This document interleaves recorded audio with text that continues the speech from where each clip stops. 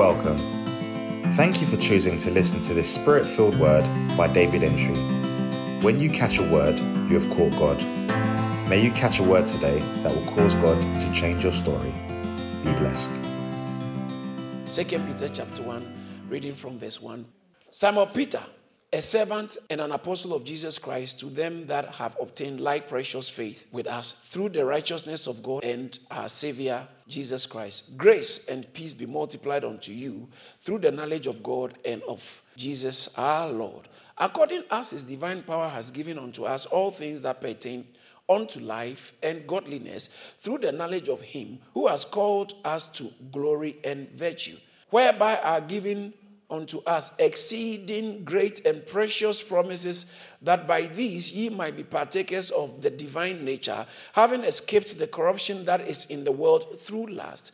And besides this, giving all diligence, add to your faith virtue, and to virtue knowledge, and to knowledge temperance, and to temperance patience, and to patience godliness, and to godliness brotherly kindness, and to brotherly kindness charity. For if these things be in you and abound, they make you that you shall neither be barren nor unfruitful in the knowledge of our Lord Jesus Christ. But he that lacks these things is blind and cannot see afar off, and has forgotten that he's been purged from his old sins. Wherefore, the rather, brethren, give diligence to make your calling and election sure. For if you do these things, you shall never fall. For so an entrance shall be ministered unto you abundantly into the everlasting kingdom of our Lord and Savior Jesus Christ. Here ends the reading of his holy word. Father, thank you for the privilege to hear your word. We pray that let us hear from you as we hear your word. Enlighten our eyes, open our eyes, show us things about yourself which man cannot teach us but you. Thank you. In Jesus' name, amen. When we talk about salvation, the reason why you are a Christian is because you are saved. There cannot be a Christian who is not saved. Okay? Being a Christian means you are saved. It's not because your mother gave birth to you and your mother goes to church. Your father is a bishop.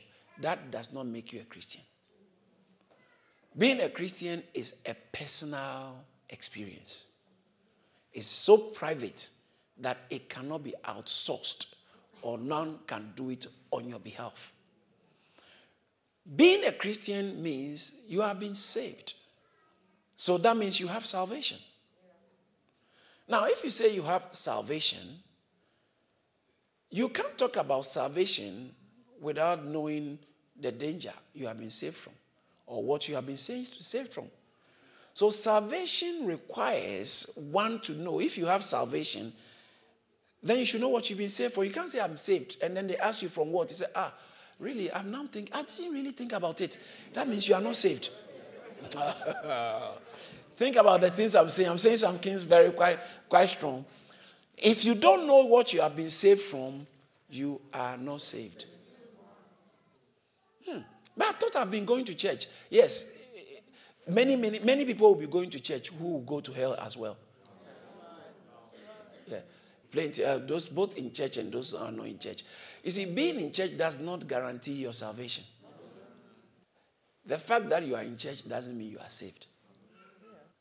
How many of you used to be in church and you knew you were not saved? I used to be in church. I'm in church now. But I used to be part of a church. But I was not part of the church. I wasn't part of the church of the living God.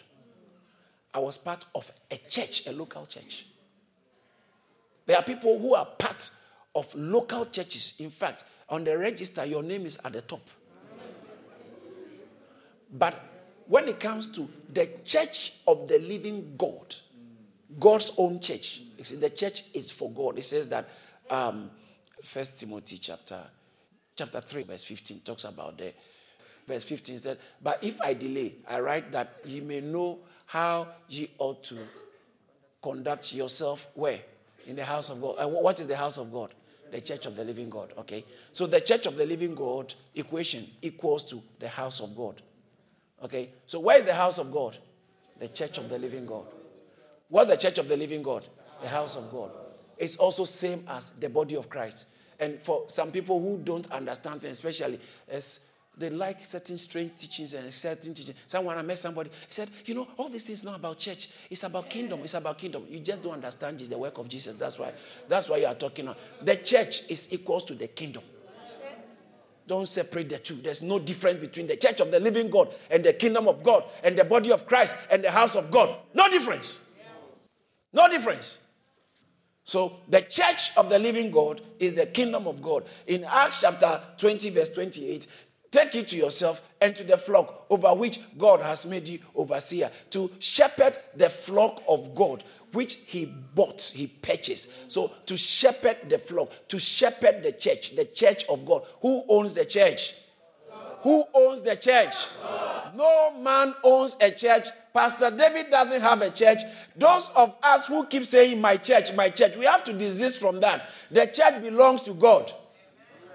So it says the church of God. You can be part of a church, but not part of the church of God.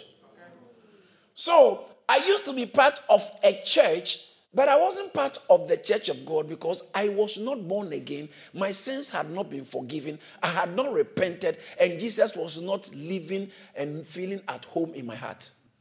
So now, when you become saved, you must know you are saved on condition that you've been told what you have been saved for and what saved you.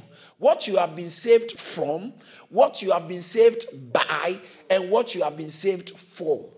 What you have been saved from, what you have been saved by, the instrumental cause of your redemption or your salvation. Why are you saying you are saved? On what grounds? So you must know what you have been saved from, what you have been saved by, and what you have been saved for. Those things are just basic in Christianity. If you don't know what you have been saved from, I doubt if you are saved. If you don't know what you have been saved, those two things, what you have been saved for, you grow through teachings, you find out more. But what you have been saved from and what you have been saved by, these two things, if you don't know, you are not saved. What have we been saved by? By the blood of Jesus. Hallelujah. By the death and resurrection of Jesus. That is what guarantees our salvation. Somebody asked me, so is the death of Jesus important? Must all Christians believe in the death of Jesus? A child asked me that. I said, yes, that's what makes us Christian. So if you don't believe that Jesus, no, the question was, so what if I don't believe that Jesus died? What happened? I said, then you are not a Christian. So the person asked, so if you don't believe that Jesus died, you are not a Christian? I said, yes. Being a Christian means you believe Jesus died, not died because everybody died. People are always dying. So what's exceptional if Jesus died? That's where the rubber hits the road. Jesus' death was not an ordinary death. It was a theological term, a vicarious death. He died on the behalf of others.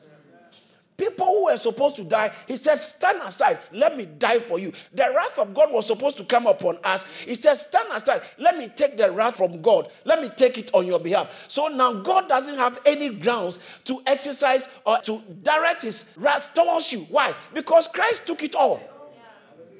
Now, if you are in Christ, then you are not in debt to God. You don't owe God sin. Your sins have been paid for. Because the wages, Romans chapter 6, the wages of sin has payday.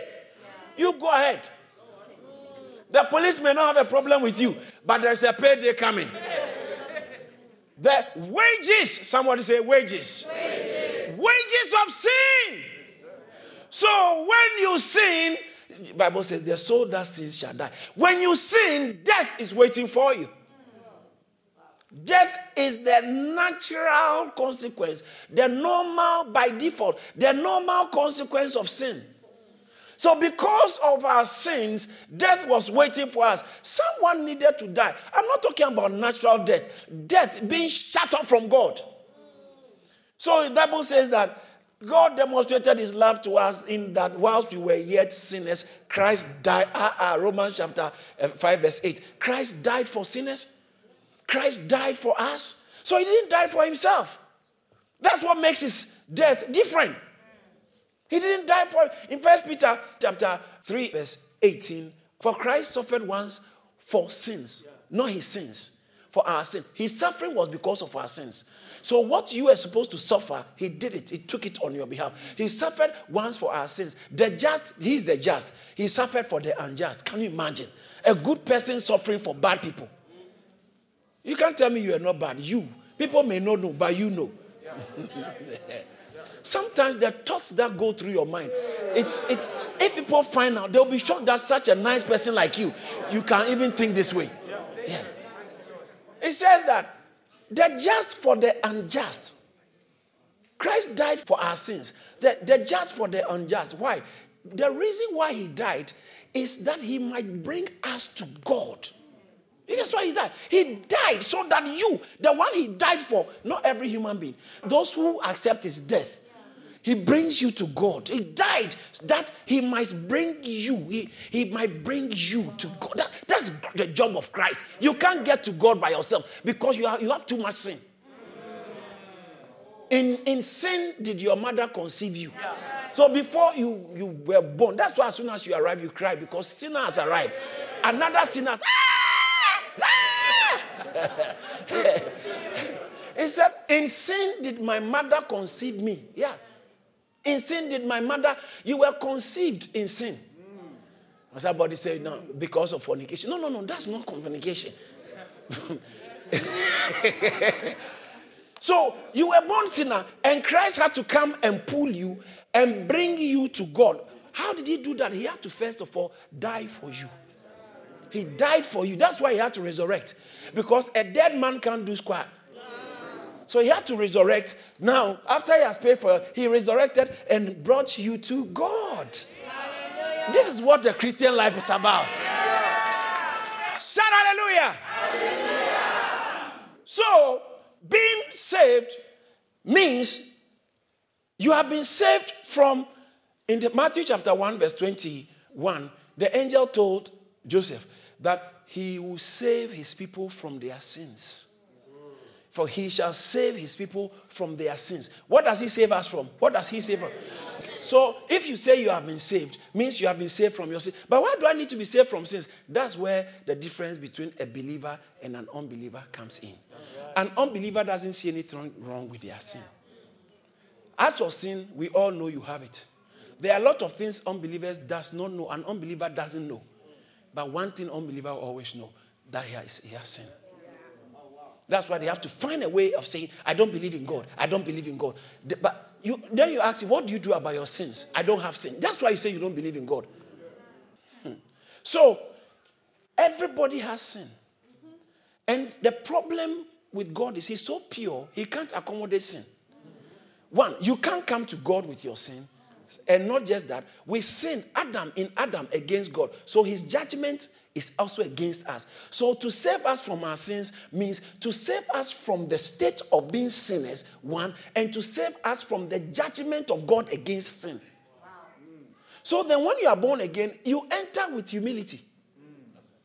You enter like asylum seeker. You're coming to seek refuge. Those who come to church with pomp and pageantry, you are not saved. You are not saved. When Peter finished preaching that powerful message, they said, men and brethren, Acts chapter 2 verse 37, what shall we do? What shall we? They were cut to the heart. They realized that, in fact, we are sinners. How did they? Look at the last statement he made before they said what they said. The last statement said, this Jesus, this same Jesus, whom you crucified, God has made both Lord. We crucified them.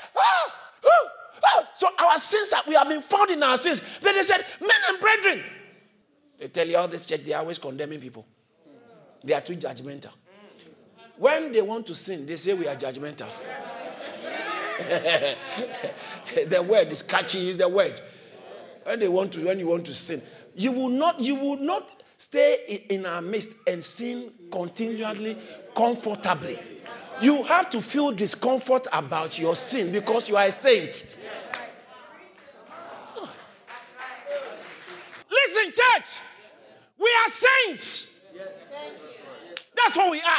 saints. We are saints. We can't be comfortable with sin. It doesn't mean we are sinless. But we definitely sin less.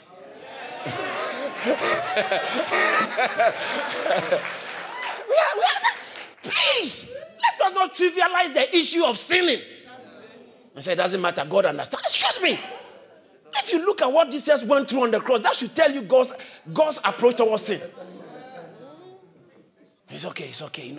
We are all human beings, and grace. He said the grace that brings salvation has appeared to all men. Titus chapter 2, verse 11 and 12. Teaching men that we should deny worldliness. Teaching us that denying ungodliness and worldly lust, we should live. That's the church's job. We are here to encourage one another to live soberly, right? So if we are quiet on that and only emphasize, verse 11. Only emphasize verse 11. Verse 11, the grace of God that brings salvation has appeared to all. If you have caught it, then the next statement will become operative. Yeah. The same grace that saves you, teaches you. So, I question your salvation if sin doesn't mean anything to you. You can't believe the wrong gospel and be truly saved. The gospel that saves, first of all, makes you realize you're a sinner. Hello? Tell my friends, my colleagues, some of the preachers, humanist preachers, who say you don't have to mention sin. How can people be saved if you don't remind them of their sins? Jesus said, I didn't come to save the righteous. I came to save sinners. So then your entry point is admitting that you are one of the sinners. It is not something that we should frown on. It's something that we should celebrate. Paul said, this is a true saying. 1 Timothy chapter 1, verse 15. Said, this is a true and worthy of acceptation. He said, it's a truth and worthy of all acceptation. That Christ came into the world. Why? Why? To save sinners. And then he said, of whom I'm chief.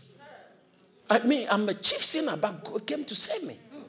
Okay, that's the good news. The good news is only for the sinners. If you're not a sinner, you wouldn't need Christ. It's not breakthrough first. Salvation first. It's the things that accompany salvation. So salvation comes first, and all the other things are added. Hebrews chapter 6, verse 9. The things that accompany salvation. They accompany salvation. They don't precede salvation.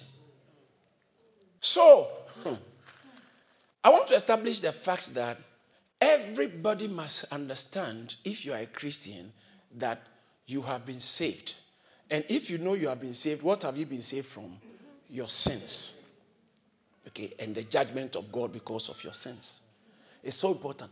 Bible puts it this way, 2 Corinthians chapter 5, verse 19, that God was in Christ reconciling the world to himself. How? Not imputing their trespasses against them. So you are faulty, but God said, I want to bring you through Christ, so I won't impute.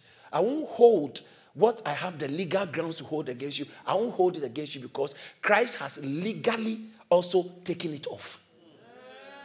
So Christ's death was a judicial death.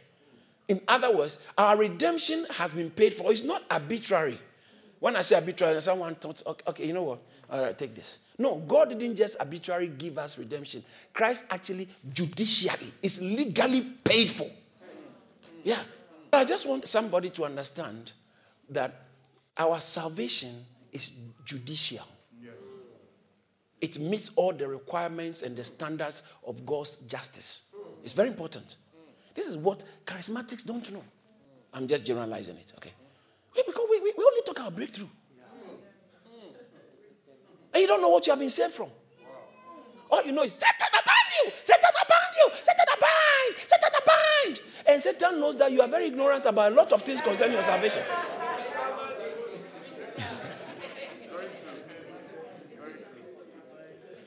So when the Bible says that grace be multiplied to you according to the knowledge, 2 Peter chapter 1, verse 2. According to the knowledge, watch this, it's very important. Knowledge of what? God. Is that only God?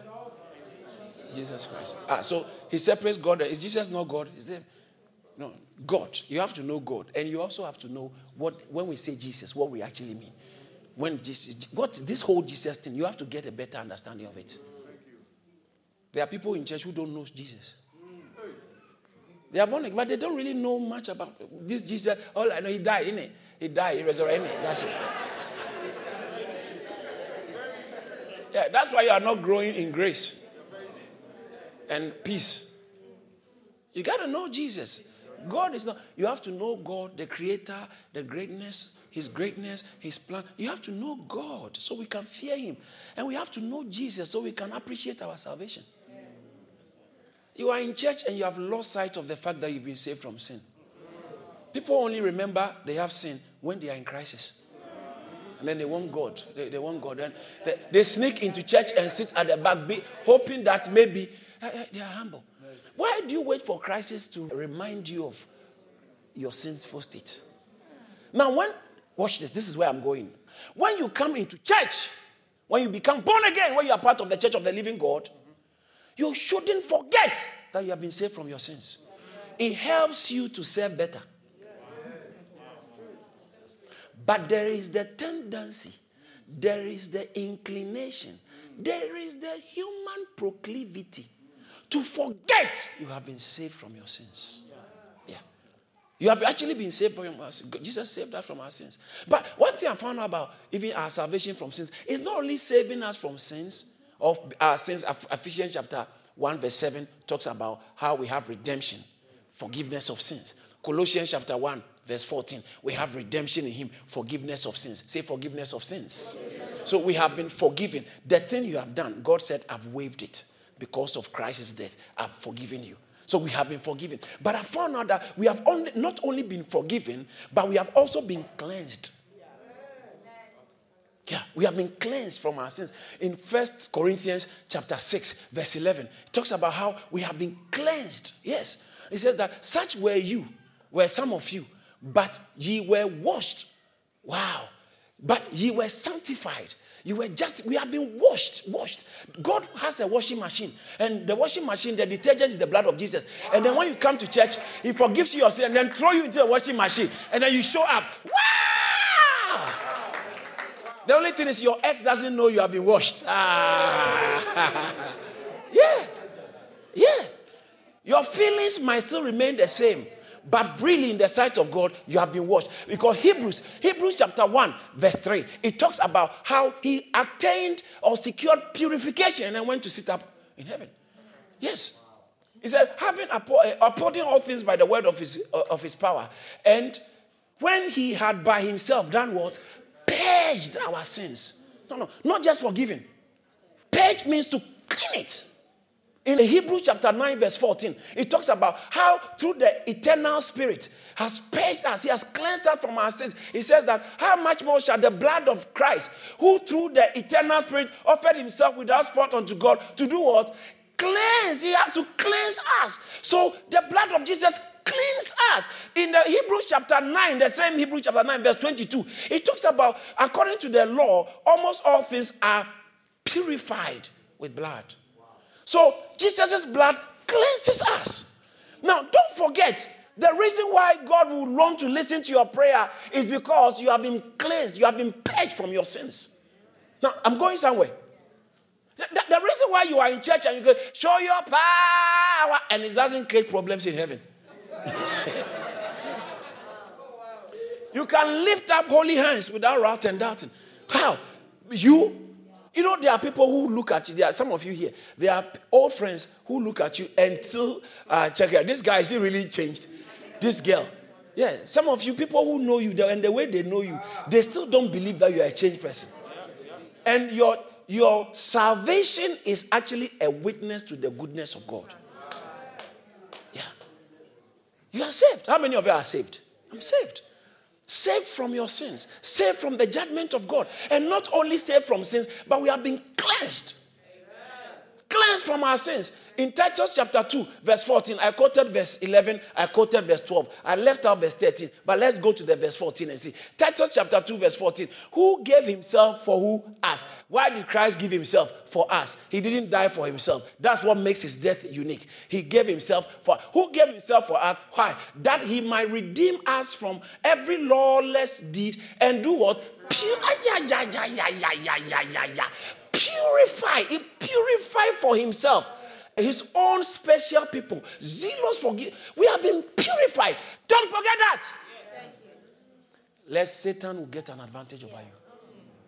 Because there are things Satan knows about you, which he can use against you and make you go. He will make you feel so bad. You are not sure if this thing is actually taken care of. So, if there's something you should do, don't forget that you have been purged from your sins. Mm-hmm. Don't forget, in your Christian journey, it has bad consequences if you forget. That's when you be in church and say, I don't talk to this one. Yeah, I don't talk to this one. You are quarreling, and that's why you be in church, and it gets to a time you are sinning comfortably. It doesn't matter. Listen.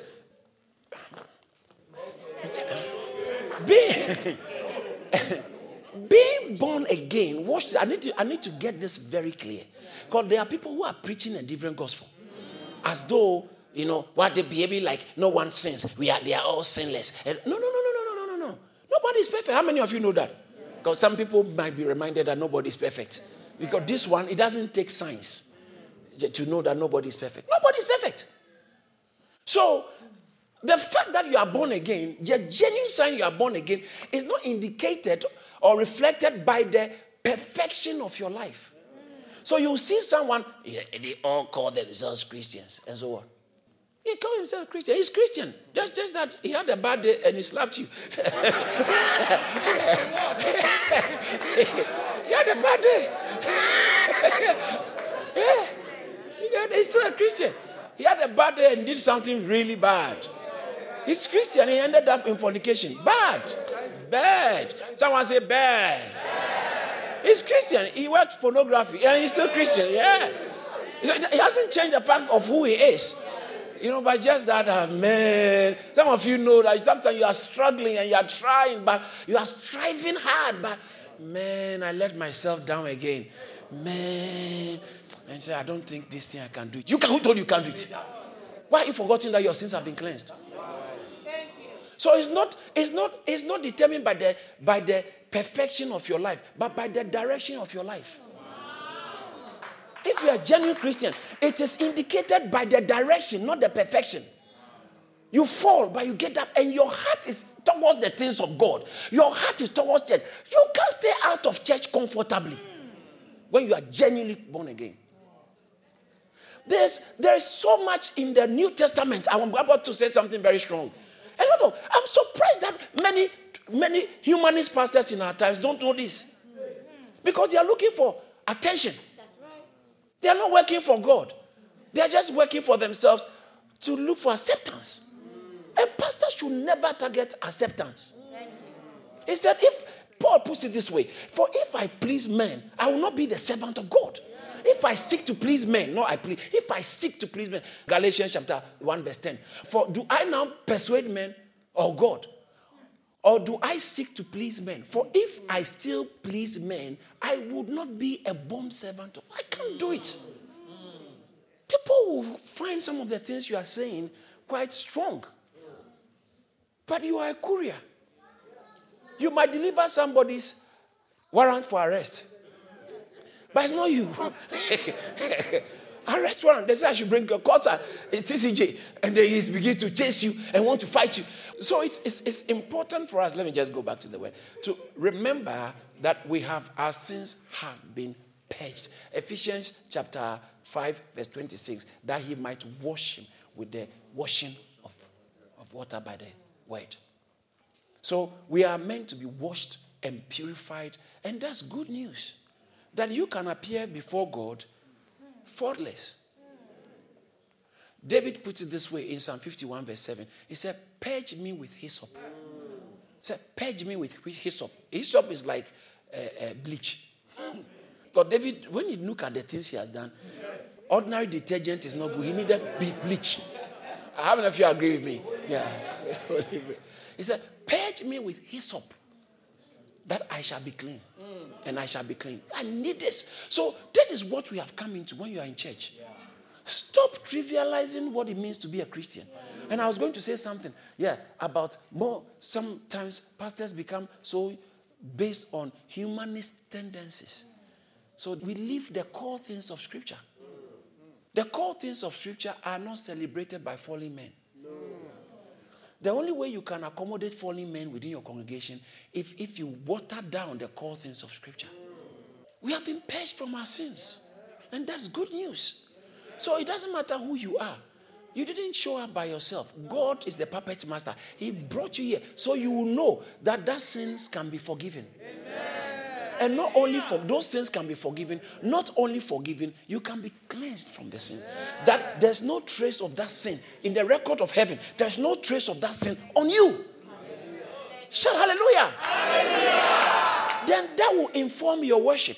It will inform your giving. It will inform your service. When you are serving in church, you have this in your mind that I've been purged from my sins. Every activity, spiritual pursuit is informed, is built on the platform of the fact that I've been forgiven. My sins have been purged. That's why God drove Adam and Eve from the garden. Sin drove them away. You can't go back to God in sin. We became the enemies of God.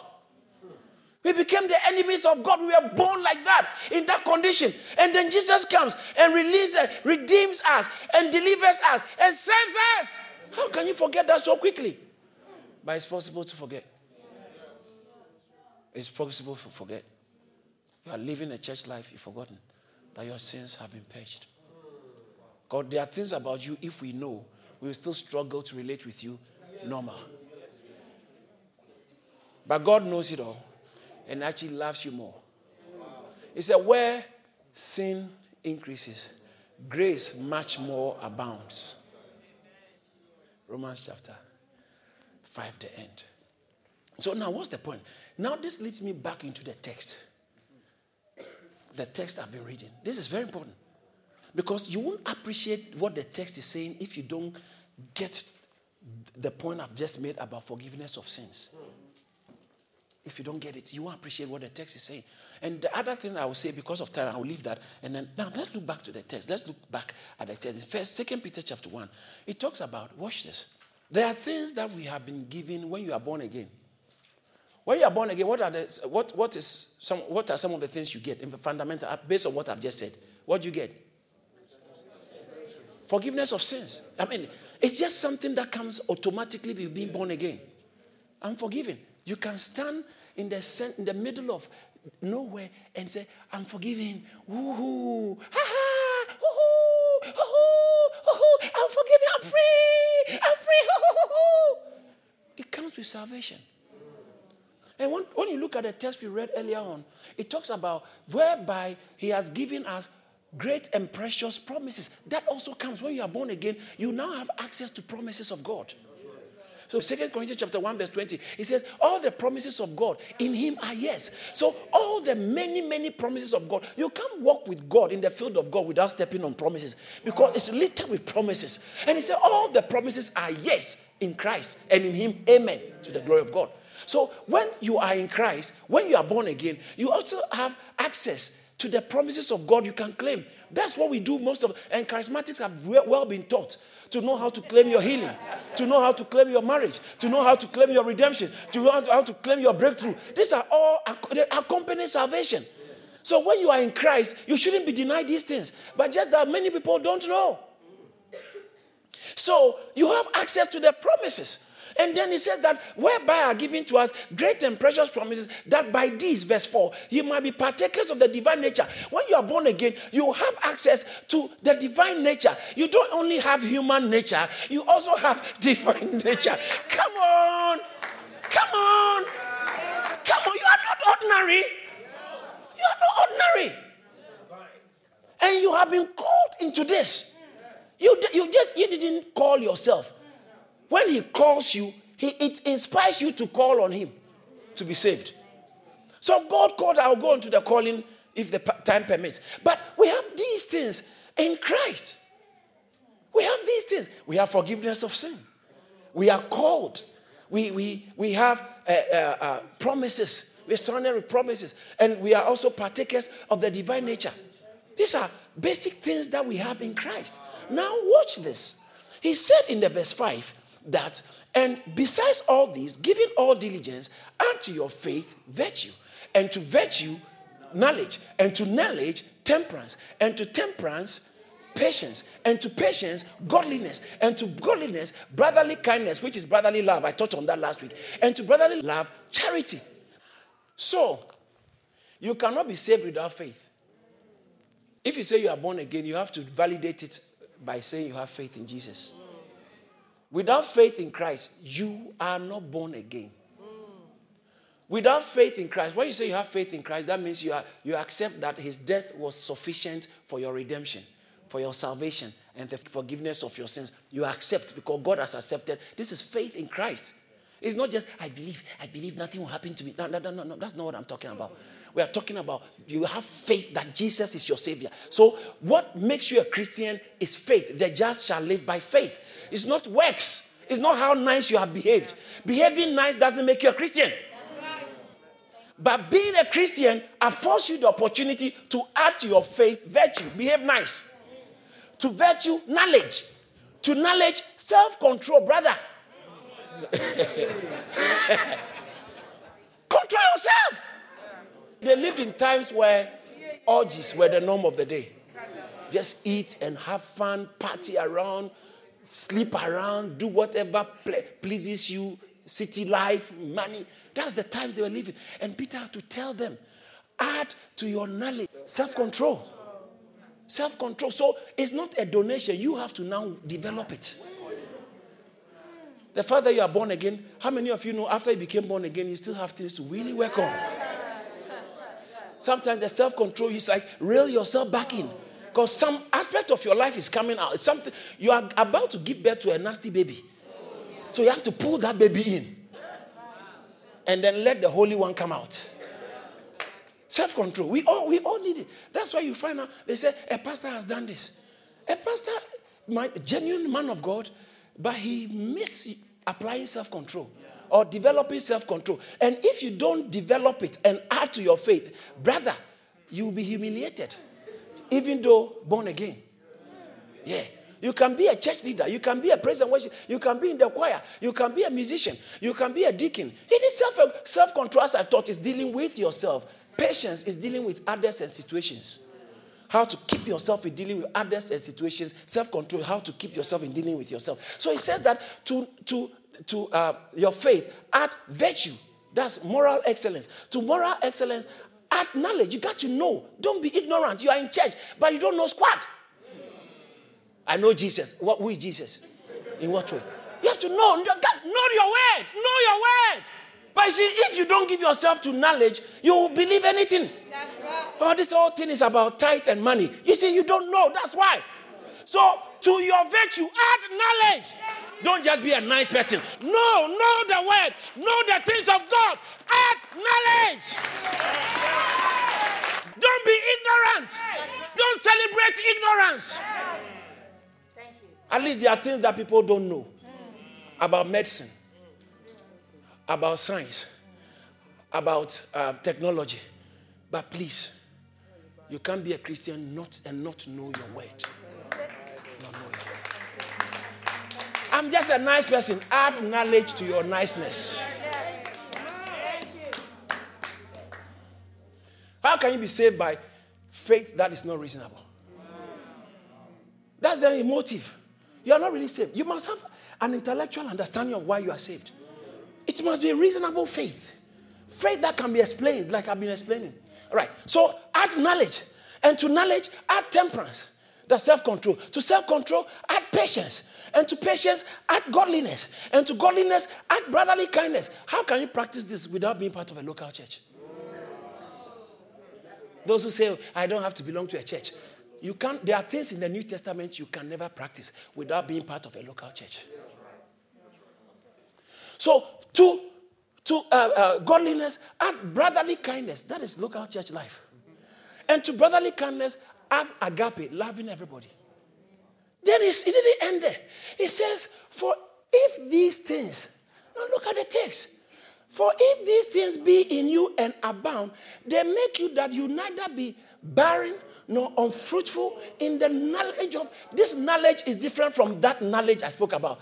This knowledge is epignosis. That knowledge is gnosis. Now, that knowledge is intellectual, head knowledge, facts, knowing facts. And this knowledge is an experiential knowledge. There's a way I know my wife, you don't know her. By virtue of relationship. We've lived together for almost 20 years. So I know her in a way that reading about her won't let you know.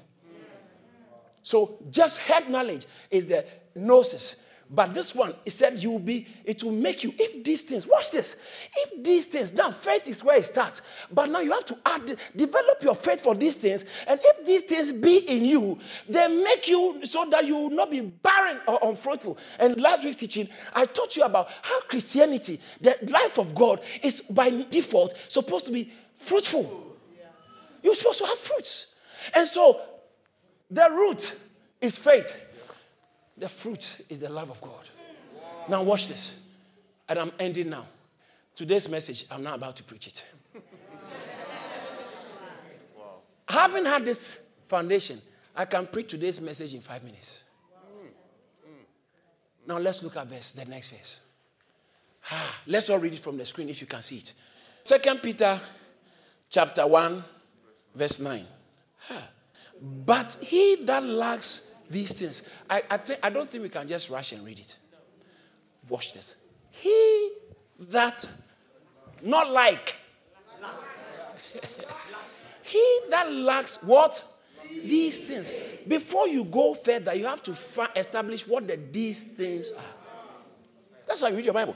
He that lacks what things? These things. There's a problem there. If you lack these things, there's a problem. But so you can be born again and still lack these things. You have faith, but you lack these things. Because you are saved by faith and not by works, but you lack these things. And he that lacks these things, there's something. First of all, he said, let's read it again. Let's go. Cannot see. Oh!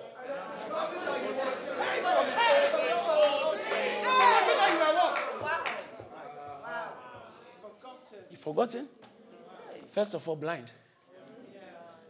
2 Corinthians chapter 4, verse 4 talks about the God of this world has blinded the minds of unbelievers.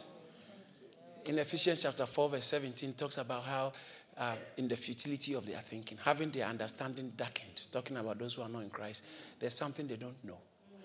In Deuteronomy chapter 28, verse 28 and 29, let's look at it. That's a very important text. Deuteronomy 28, the Lord will strike you with madness and blindness and confusion of what?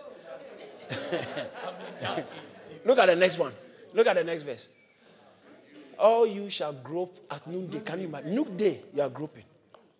As a blind man gropes in darkness, you shall not prosper in your ways. You shall be only oppressed and plundered continually, and no one shall save you. So blindness is the natural preserve of the unregenerate. Blind. Someone help me here. Someone help me here. Someone help me out here. Zephaniah 1:17, please. Said, I will bring distress upon men, and they shall walk like blind men, because they have sinned against. Sin will make you not see a lot of things that are meant to help you. Instead of blessing your pastor, you'll be fighting him. Instead of staying in church, say, maybe I'm too tired of this church. I'm too tired. All right. Your mother's devils are waiting for you outside. You've forgotten where you used to be before you got saved. You ran out. Ran out. Ran out. So he said blindness. In Revelation chapter 3, verse 17, it also makes reference to blindness. It says that because you say, I am rich, I have become wealthy, and have need of nothing, and do not know that you are wretched, miserable, poor, blind. Blind but not knowing. And in 1 John chapter 2, we are reading from verse 9 to 11. It said, if you walk in the light and you hate your brother, you are walking in darkness. He who says that he is in the light and hates his brother is in darkness until now. The next verse. He who loves his brother abides in the light, and there is no cause for stumbling. This is very strong scripture. I don't know why we modern day Christians don't see these scriptures. If you read this scripture, you can never with audacity say, me, I don't like this person. I don't talk to you. You don't read your Bible. That's why.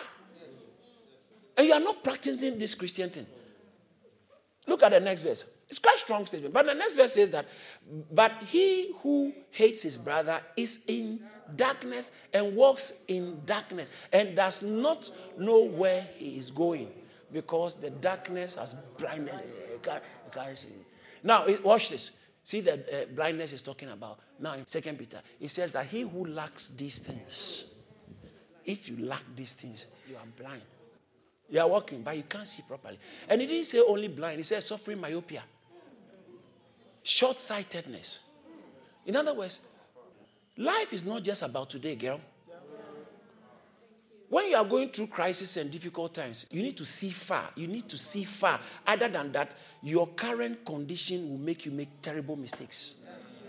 Yeah. How many of us have made a decision at the spur of the moment and later regretted, I didn't realize I should have made this decision? Yeah. Long-sightedness.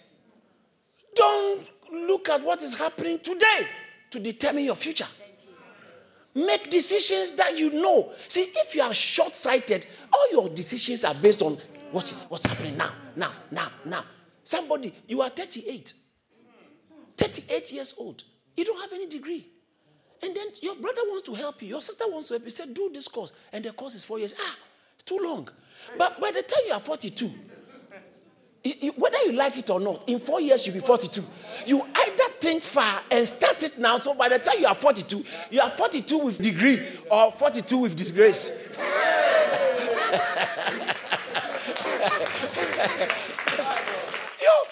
You have to see far. The way you are relating to people, your care group leaders, your church, your service. Think far. Don't just think now. But if these things are lacking in you, you are blind and you can't see far. But if you are not blind, if you are seeing well, you will see far. That's what it means. If you are actually seeing well, you will see far. And you interpret things in the light of the future. And what God's promise has got for you. If these things are lacking in you, he said, that person is blind. He cannot see far. And the last one, you've forgotten that you have been purged from, you see the sins thing. Because if you forget that you have been purged from your sins, it's a problem. If you forget that you have been purged from your sins, sir, it's a problem. It's going to cost you a lot of the benefits of redemption. And so you are redeemed, but suffering like the unredeemed. You are redeemed, but it says that you are God's. Didn't I think Psalm 82, verse 5, 6, and 7. It said, I said, ye are gods. This is a very interesting text. It says that I have said, ye are gods, and all of you are children of the Most High. Look at verse 6, the next verse. But ye shall die like, ye shall die like men and fall like one of the princes. You see, you are not walking in your status. So look, you are suffering what others suffer. Short-sightedness, blindness, short-sightedness makes you forget that you have been purged from your sins. You can't be a Christian, an effective one for that matter, and forget that you've been purged from your sins. How do you become a Christian? You know you have sins. You have been saved from your sins. Stay effective Christian by not forgetting you have been purged from your sins. You have been cleansed from your sins. And if you forget, these things are not in you. Because if these things are you, there's no way you forget. So develop moral excellence. Add knowledge. Develop it to produce self-control. Develop it to produce patience. Develop it to produce godliness. Develop your godliness to produce brotherly love. Develop your brotherly love to produce agape love. Did you receive? Thank you for listening to this message by David Entry. When God speaks, works show. And the works will surely show in your life. To hear more from David Entry, Follow him on Facebook, Instagram, Twitter, LinkedIn, and subscribe to Charis Church on YouTube. Don't forget to share and subscribe to our podcast so you're always up to date. Be blessed.